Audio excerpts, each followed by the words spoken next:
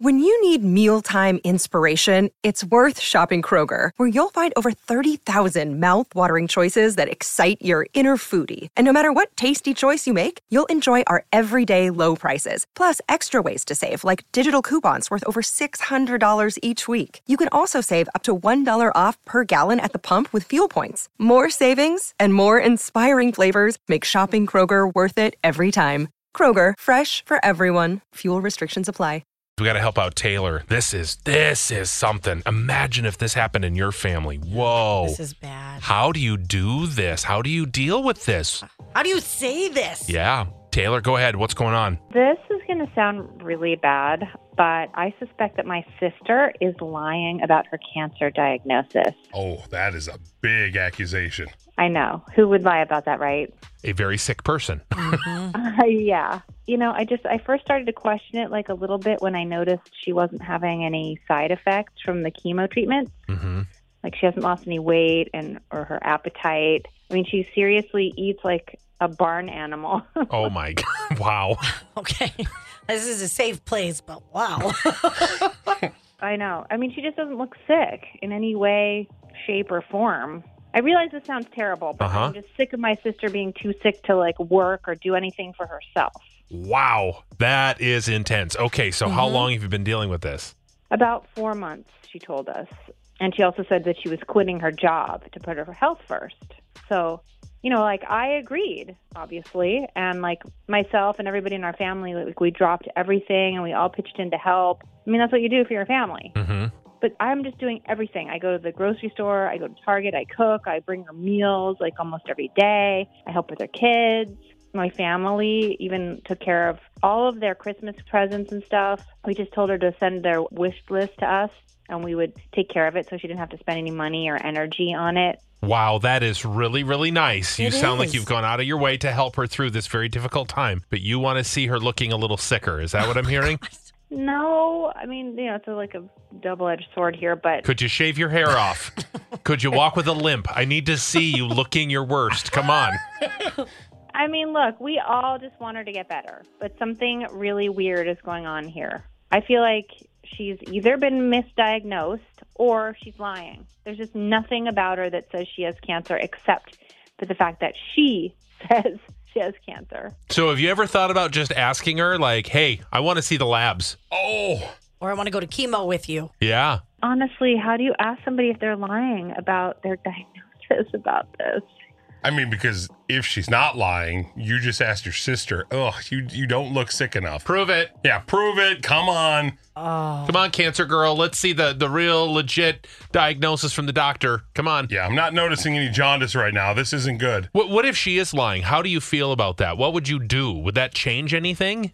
If she is lying, I really feel like I could never forgive her. You know, I don't think anybody in my whole family would. Have you talked to anybody else about this? I told my mom what I was thinking the other day, and she just told me that I was like a horrible, horrible person for even thinking it. So why would you think it? What would explain this? My theory is that she's the third sister, and she's never gotten any of the attention. Mm-hmm. Oh. I feel like maybe it's just a ploy.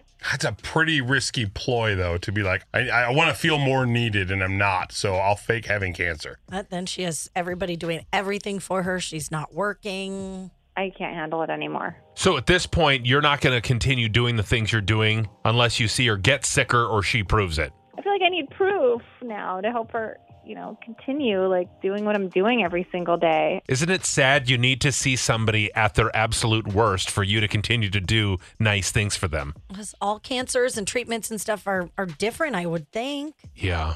Am I the worst human on earth? I just feel like... Well, let's find out from listeners. Yeah, I'm like, I don't want to answer that. What would you do? Would you love your sister even if you suspected something like this? That she's finally getting the attention she's always wanted through cancer? Do you ever say anything? Or is this just like the worst dose of karma ever to put out there? John, you're in Apple Valley and your uncle had a fake cancer too. Yeah, so basically he always lived up to my grandma's expectations and decided when he wasn't getting enough attention that he decided that he had cancer. So we went to go visit him one time when he supposedly was scheduled an appointment and never did it. And then we found out it was never true. No way. What did the family do after that? It's really tore my mom and my uncle apart because my cousin had actually passed away from cancer. So Sure. it did not go well. I bet not. What was the cancer that he made up? What did he have, allegedly? Colon cancer. Colon cancer. Okay. Man. And did he get something out of it? What was the big incentive to do it? Was it to the attention or was there a financial gain? I think it was an attention for my grandma and, a financial gain. Yeah. Everyone's like, oh, here's some money for your bills. I'm so sorry. I want to do anything I can to help you. Right? Oh, that's awful. Hey, you got to hope that there is karma to come back and take care of these people who abuse the kindness of others. I think there is. Thanks, John. Let's go to Thomas in St. Paul. Your thoughts on Love 'em or List 'em? Yeah, I think that the caller, she's jumping to conclusions. I think it sounds crazy to me. I mean, to fake cancer, I think a simple solution is to go to her appointments with her and help her out. Honestly, I think she's just tired of helping out her sister. She feels obligated. She really doesn't love her and just wants to stop helping. So it's a burden, you think, at this point? Yeah, she's just like, I actually don't love you like this, and I think you're faking it. I'm tired of it, so we need to stop. Ooh, boy.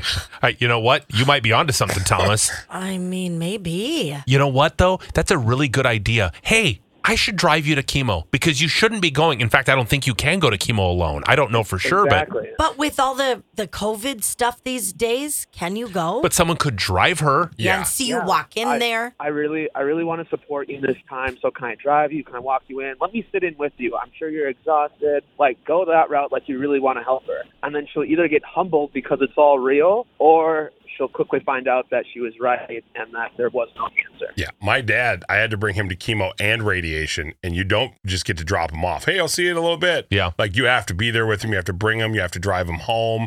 That is an aggressive amount of stuff to go through. Thanks, Thomas. Appreciate the call. Let's get to Sarah in Stillwater. You know of someone who faked it as well. And they did a fundraiser? Well, yeah. Well, I was kind of saying on both sides of it. I do know of someone who did that. People donated money to her. They donated their vacation time at her work. It was a whole big thing. I didn't know her personally, but it was one of my good friends that worked with her, and it didn't turn out to be a really big deal. Whoa. I can't believe someone would actually stoop to that level and be like, yes, do a fundraiser for me. That'd be great. And a little 5K, I'd appreciate it. That is so horrible. Yeah. And then on the other side of it, though, I had a very dear friend who passed away from cancer 2 years ago. You never would have known the guy was sick.